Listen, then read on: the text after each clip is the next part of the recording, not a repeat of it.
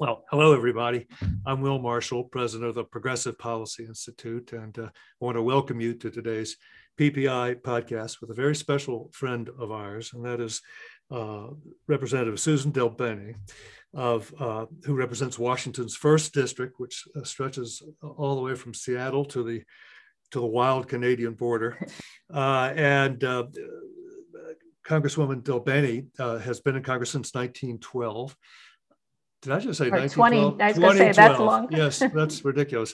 2012, and she is on the Ways and Means Committee, which everybody knows controls the money. It's a very influential committee, and reflecting her tech background as an entrepreneur and as a former employee at Microsoft, she is co-chair of the Women's High Tech Caucus and of the Internet of Things Caucus. I have to be honest, I did not know existed, but it's a good idea.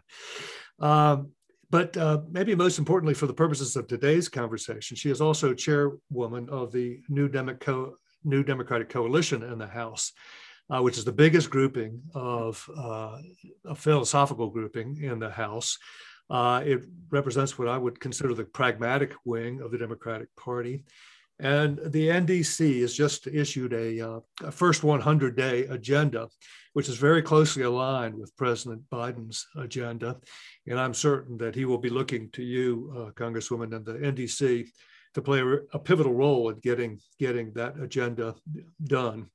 But before we talk about, the NDC and your plans there as the new chairwoman, I have to ask you about the hot story of the day, which of course is today's vote to strip Marjorie Taylor Greene of her committee assignments in the House. We saw last night that the Republicans were not able to or not willing to do anything about her, despite her extreme views. And I'm just curious, I assume that will be a strict party line vote. Would you expect many Republican defections, that is, from the leadership position, any Republicans who would decide that somebody with her kind of views really has no place on the Education Committee and the other committees she's been assigned to? First, thanks for having me, Will. It's great to be here. And I'm really shocked that Republicans haven't taken action against Marjorie Taylor Greene. We should all stand up for truth, for facts and data, and we should also stand up against these conspiracy theories and really a lot of the hateful comments that she has made. I'm so shocked that Republicans haven't taken action on their own, but it is important, especially given all that's happened January 6th and all that's happened for folks to stand up. And so there will be a vote this afternoon. And I would hope that some Republicans would stand up as well, but it's unlikely. Well, that's sad news, because I mean, this woman, in case anybody hasn't been reading or watching the news, her views are way beyond the pale, and particularly revolting considering that she's been assigned to the Education Committee after making ridiculous claims that school shootings in Parkland and elsewhere were staged as anti-gun activists or something like that.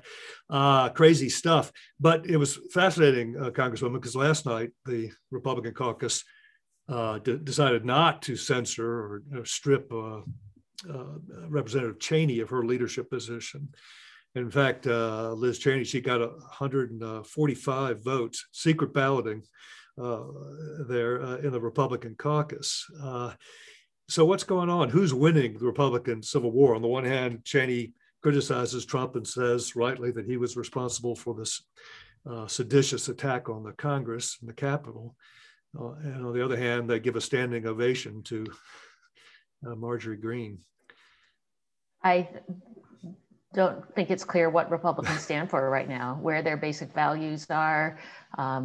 With all that happened on January 6th, and really this need to stand up against the violence that took place, against the instigation of that violence. This didn't just happen on a day. This was a series of decisions that Republicans have made over time not to stand up to really hateful comments that the president has made, his own President Trump, his own support for conspiracy theories and spreading disinformation.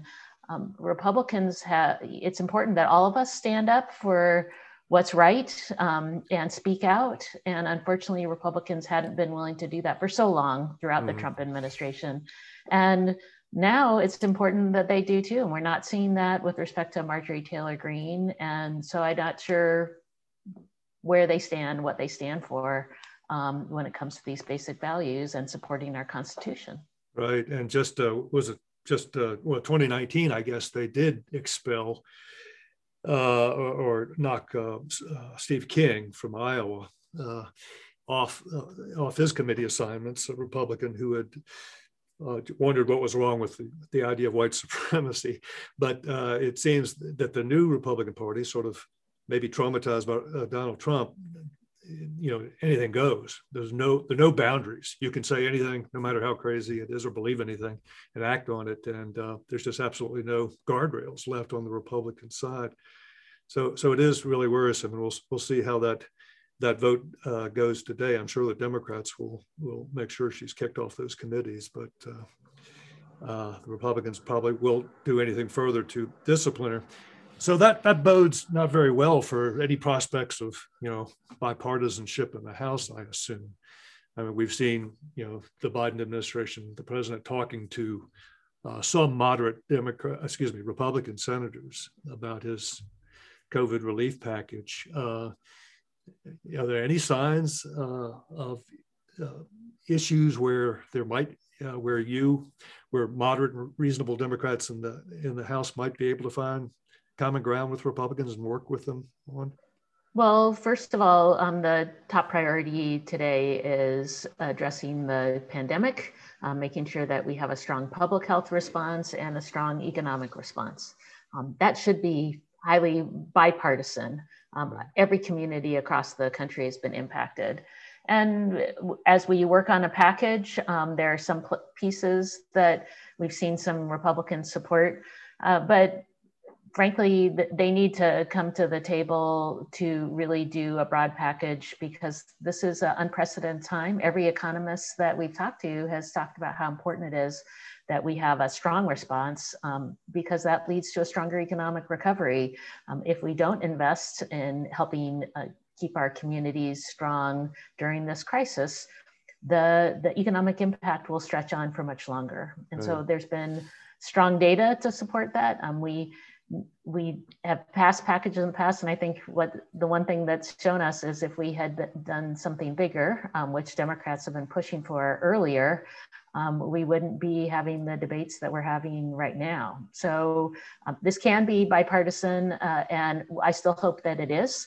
And as New Dems, we're going to continue to work to build strong support, because in the end, people across the country want to see governance work again.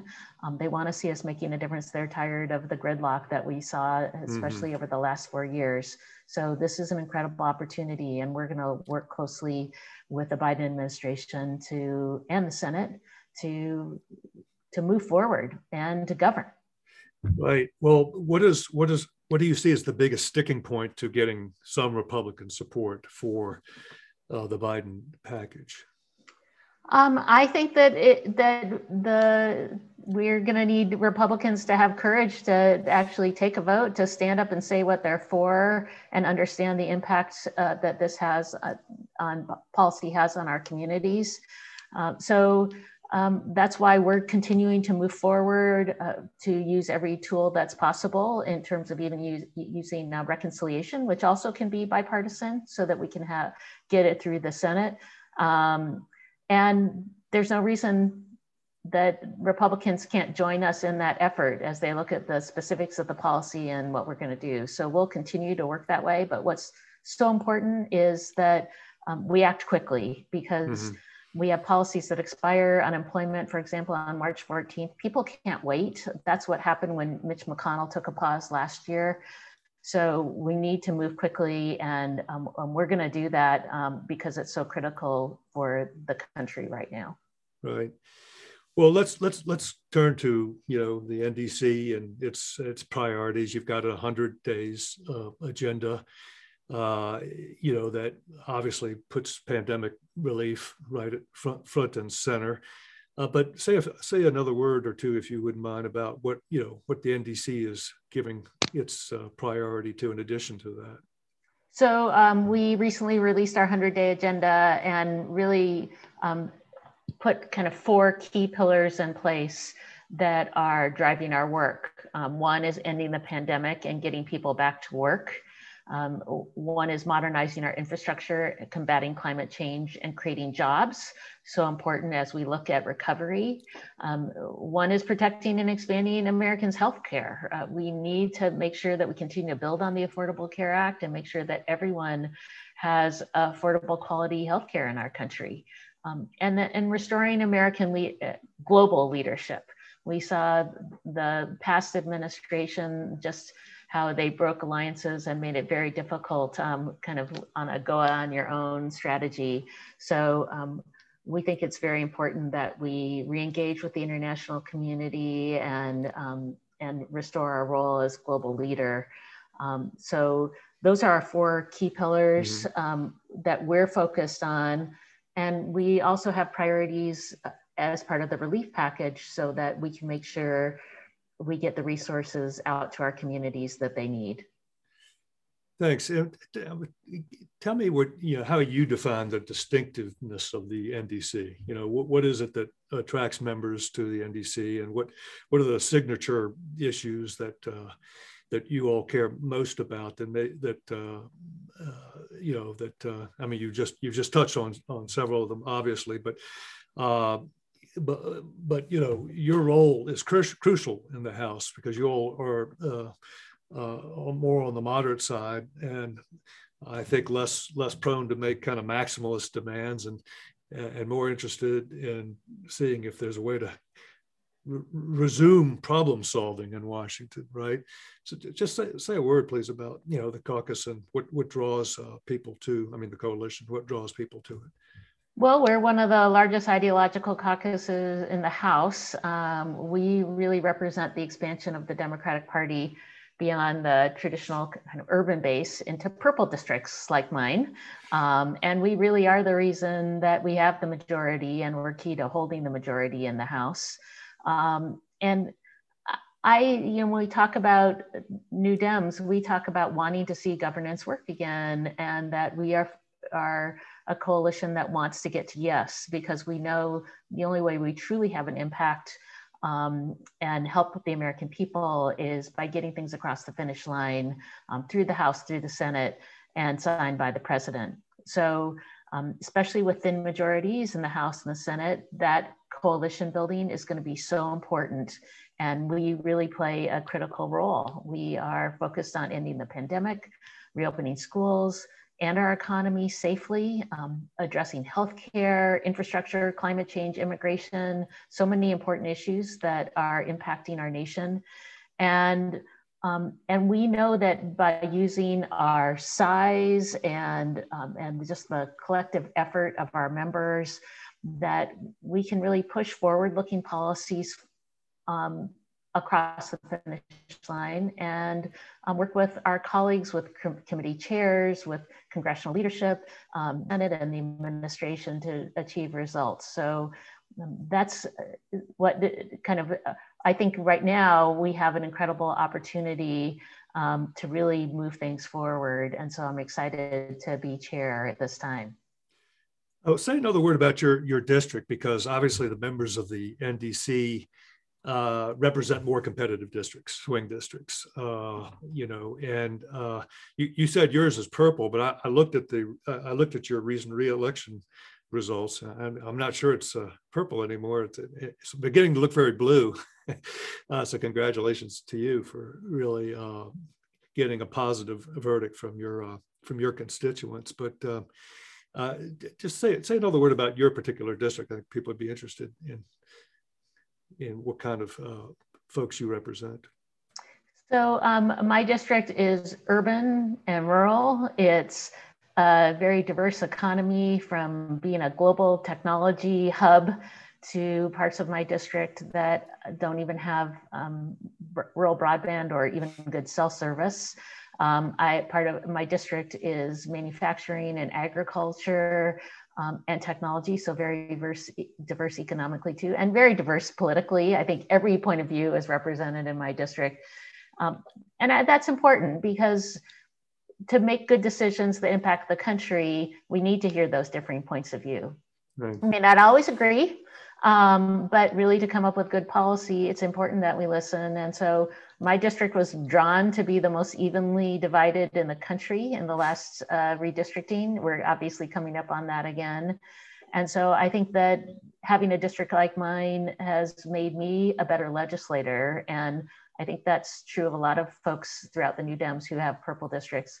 It's tougher when it comes to elections because of the bright blue and the bright red districts aren't the targets every cycle, but right. The purple ones are. Right. And so, but if we want to see governance work, I think it's important that we really understand the needs that across the country, in a district like mine really does represent those kind of the diversity of our country, and so important to making sure we have good policy.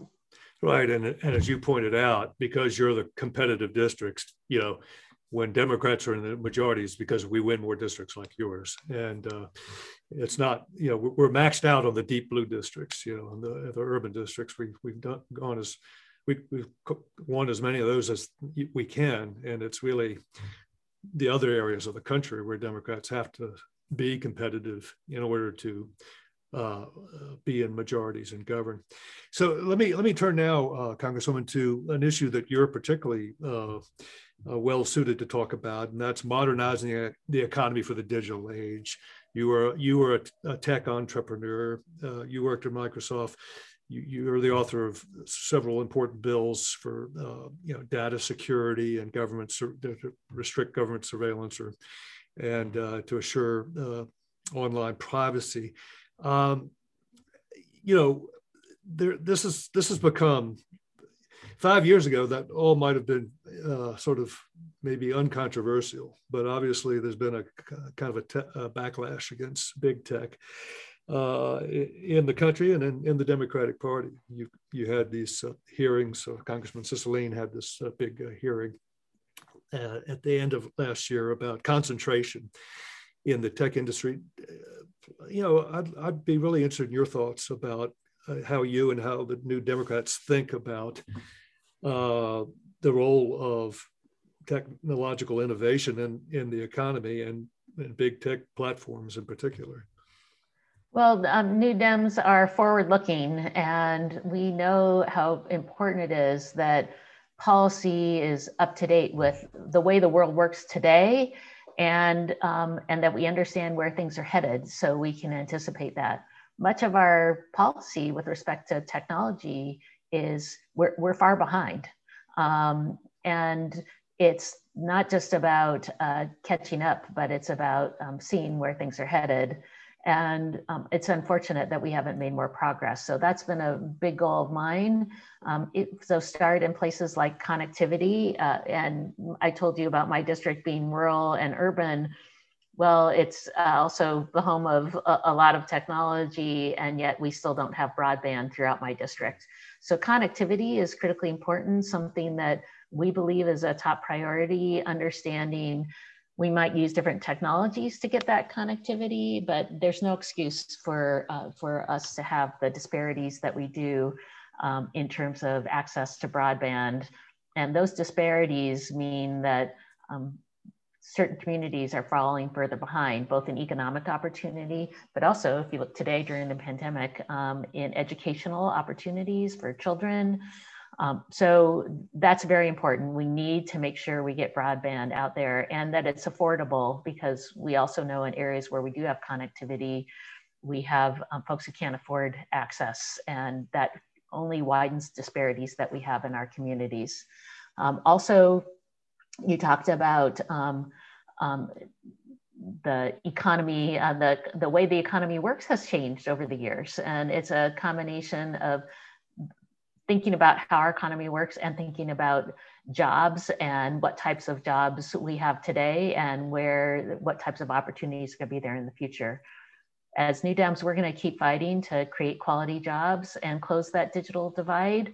We also have to understand that we have a geographic disparity in terms of economic opportunity and access, and that we have challenges with things like benefits. We have to support innovative policies to make sure that our workforce has access to benefits in new types of jobs.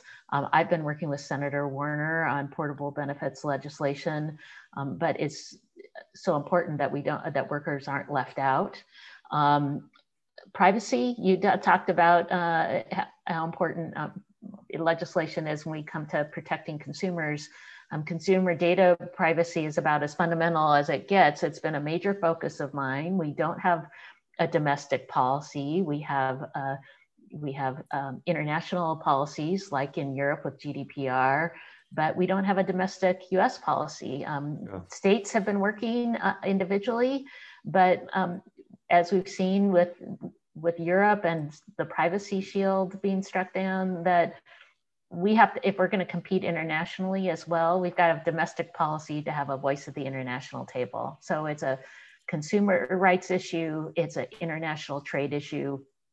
We have to address this from many fronts, and we're not going to get to deeper technology issues like AI and facial recognition if we don't have foundational privacy policy. So there's so many things we need to do, but that would be a good place to start. Well, thanks. I'm glad you mentioned Europe.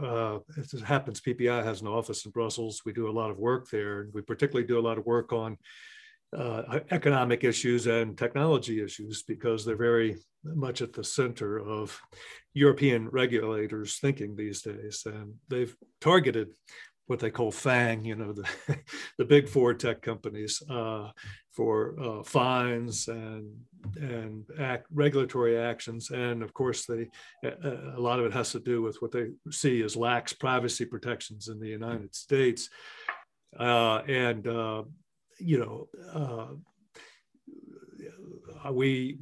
also think that they, and digital taxes, they want to raise money, frankly, from American tech companies. So this techlash I talked about is happening both in U.S. politics, but is really happening in Europe. And glad to hear you talking about it, because when we go to Brussels, they're not always aware of the congressional view, on these issues. And but with the Biden administration and with the work that you're doing, I hope that that we can get back into a conversation with our friends in Europe who have been alienated, frankly, by the previous president, about how we can come up with common standards, and so we're not fighting each other on technology policy. I've been to Brussels a few times myself, speaking on these very issues. I'm sure. And it is really important, one, that we have privacy policy to address things like the privacy shield and the ability for information to move back and forth. And I just want to highlight that when we talk about things like privacy policy, it's not just a tech policy for the sake of tech. This is a policy that impacts every industry, every sector. And so because everyone's using technology in some way, shape, or form. So these are really fundamental policies. And when you talk about taxes, digital service taxes, the push there is an issue. We need to address the issue of digital goods. Most tax policy was based on physical goods and physical presence. And as our economy has changed, the global economy has changed, policies didn't change as much. So the OECD has been working on kind of a global policy here to address this. I think that's important versus seeing some of the digital services taxes that have been proposed move forward, which really have been targeted specifically at US companies. I think we need to solve this, understanding that this is will be an ongoing issue. So I hope that there is a collective effort to let the OECD do its work so that we come up with a policy that will work for all parties and serve us going forward. Thank you. That's really important. I hope to see you in Brussels next time we're there. We take congressional delegations, staff over there, and it's just really important to have these kind of connections and conversations with the the people in the bowels of the European Commission who sort of work these issues every day. Well, look, let me turn the conversation a little bit to House politics, and I mean House Democratic politics. The NDC is a wonderful group. It's not the only caucus, ideological caucus in the House, and obviously you've got the progressives, and they are very sometimes impatient in pushing this president to do things that they think are really important. So he's under pressure, not just from conservative intransigence and obstructionism, which every Democrat sees, unfortunately, when they come here, but also from the Democratic left, which wants to prioritize issues. But what really I would say what really is encouraging the president to just forget about bipartisanship, rule in a single party way, take advantage of the very narrow Democratic majority in the House and the really narrow 50-50 margin in the Senate to just do what they would like to see done and not engage the other side. Do you find yourself in a position of pushing back against that kind of logic from the left wing of the party? Well, I think, first of all, the Democratic caucus is not a monolith. It's very diverse, and I think that is one of our strengths. We have folks who represent, as we were talking about earlier, represent very blue districts, and then we have folks who represent purple districts that go from the suburbs into rural areas like mine. And I think we share a lot of the same goals. We are a party of the people. Sometimes our differences are more about how we achieve those goals than what the goals are. So, but when we really talk about moving forward and getting things done, we all have to keep in mind on the House side that the magic number is 218. We don't get something done if we don't get 218 votes and get it through. And that's the critical part in terms of making governance work, to make sure that we realize that we have this unique opportunity with the House, the Senate, and the Biden administration to really get things done. We have to make that happen. And so it's going to mean that folks have to listen to each other. And I think New Dems, as representatives of very diverse districts, have an opportunity to really represent that collective point of view, understand what different view someone in a rural community might have than an urban community, for example, and make sure that we build that coalition necessary to get a bill across the finish line. Congress was designed to be a place of give and take, of compromise. It wasn't my way or the highway. That's not how our government works. And I think the president talked about this at his inauguration, about how we need to sit and talk, but we also have to get things done. And so it's not always easy, but that's our focus. And I think we have a great opportunity. And I think New Dems have a key role to play in leading the way. Thanks. I'm glad you talked about different districts, because I spoke with Connor Lamb on this podcast recently, and there is, I think, maybe a underappreciation on the Democratic side, and particularly with our friends who have really safe blue districts, about just how hard it is to compete, in the kind of competitive places that you and a lot of the folks in the NDC have to run. What do we need to do? Get them on buses and bring them to, bring AOC to rural Pennsylvania or to your district? How do you sensitize the left of the party to, what it takes to actually win enough seats to stay in the majority, to get to 218? This is a serious question, because I don't think, there's due appreciation for the variation in districts. It's just, because folks who have, 60, 70, 80% Democratic districts, it doesn't matter, those are always going to be Democratic districts. It almost doesn't matter what the politics of them are. Well, I think obviously getting folks to kind of share ideas, to listen, to go see, is always a great opportunity. We can do that. And that's been even harder during the pandemic for folks to go Right. visit other areas, et cetera. Many things have been just like we're doing right now, online types of connections. So, but that is going to be important, both within the broad Democratic caucus, but also when we work across the aisle with others to understand and hopefully learn and build strength, and also address the divide that's in our country. The one thing that we do to address this divide is to take the time to talk to people who we disagree with. There's people who have very extreme views, don't get me wrong, and that may not be the place, but there's a lot of folks in our country who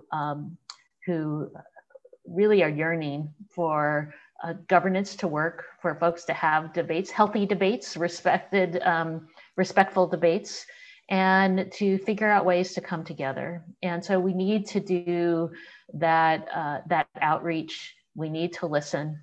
And we also need to be clear that how we're going to move forward, understanding that no one in a legislative body, no one person gets to say how things move forward. The way we move forward is by building a strong majority to get there. And so I think that is opportunity. And a big difference that we have this time is having an administration who agrees with that.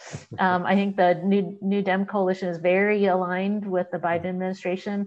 And now we have leaders, unlike the last 4 years where there really wasn't leadership coming from the White House or others in terms of how policy moved forward. I do think that leadership is critical because instead of just talking about something, you know, there's a chance to actually enact policy. That leadership will be critical to move forward, and so exciting that we have this new administration and that we can work with at all levels, right, with different agencies, et cetera. Yeah, it really is. But you've got this problem in the country, which you put your finger on, and that is that a lot of folks on the other side seem to inhabit a different universe, right? They get their information from different sources, and you just can't help but be struck by, particularly somebody like me that's been watching this since 1980 when I moved to Washington. You can't help but be struck by how much today's Republican Party is just motivated by animus toward their opponents and toward government itself and toward the media, the deep state, libs, you name it. It really, I think that this is the Biden administration, the Democratic majority has really posed a test of whether the Republicans have any governing ideas at all, or it's just no, just antagonism, just trying to find ways to spite their political opponents. It's a kind of remarkable moment, and the great thing about President Biden's victory was that he did reach across the aisle, and he won Republican voters who have been alienated from Trump. That was quite a political achievement, and I think gives him an extra dimension that the Republicans are going to have to contend with, and that maybe is a good way to move to another political question to you, which is the midterm election. Speaker McCarthy went down to Florida to genuflect before Donald Trump, and they vowed to retake the House. The Republicans retake the House in 2 years. How do you think? What are your thoughts about how Democrats hold on to this broader Biden coalition? And win in those competitive places where you've got to win suburban voters. You've got to win college-educated white voters, which Biden did. You can't just look at base turnout as your electoral strategy. Well, first, we need to show what we can do, right? Make sure that we're listening to our constituents and show them that we can govern. So that's why it's so critical in this 2-year period that we move forward, why it's important that we get COVID relief out to our communities. They want to see, as I said, governance work, and that's going to be very important because in the end, folks want to know what their member of Congress has done to help serve their community, and the strongest thing that you can tell your community is what you did and who you are. Mm-hmm. So that will be very important as we head into 2022. This is a little more unpredictable because we have redistricting. And so not everyone knows what their district is going to look like. They can change in different ways, and different states have different ways of doing redistricting. That means that in some places it will be driven more politically than based on kind of keeping kind of doing unbiased redistricting as much as that is possible. So we're going to see a lot of differences there, and that can be very concerning depending on how a state might approach it. But the most important thing we can stand on is the work that we've done. And we will go back. We are, as a coalition, looking at what all the learnings we can gather from the 2020 cycle. Differences in different regions and different individual elections. So as we look at that, I think that's also important information for us going forward. So it will, we have to assume it will be a challenging cycle. Midterm elections always are challenging, especially for the party that has the White House. But if we can get things done and show people the work that we can do, I think we have a great opportunity moving forward moving into the 2022 election. Well, thank you. I'm told, Congresswoman, that we're just about out of time. So I want to thank you very much for taking time out of what I know is a very busy day in Congress to be with us. Just a final point then, and you hit on it again, that the proof is in the pudding for voters. Deliver. A government that delivers results is going to be so important. I know that's what the New Democratic Coalition stands for. It's why we love you guys and want to do everything we can to help you. And I'm just going to say that, in addition to the substantive priorities that you laid out in the NDC, I hope we could work with you on just how you make the machinery of government work better, because I do think Democrats do better when they talk about reinventing a government that seems sometimes to be stuck. We saw in the pandemic, we didn't have, we had obsolete software at all those state unemployment offices. It didn't work properly, broke down. So we saw ways where there was dysfunction in the CDC and testing and getting equipment, PPE to everybody. So that's another potent theme, and we're just delighted to work with the NDC and you on that agenda too, which we think is going to be an important part of it going forward. So with that little advertisement for where we might do some work together, thanks so much for being with us. We're delighted that you are leading this really important force. It's going to be pivotal in this president's success, and I would say to the country's success. So we're with you and wish you the best. Thanks, Will. Look forward to the work we can do together. And everyone, please stay safe and stay healthy.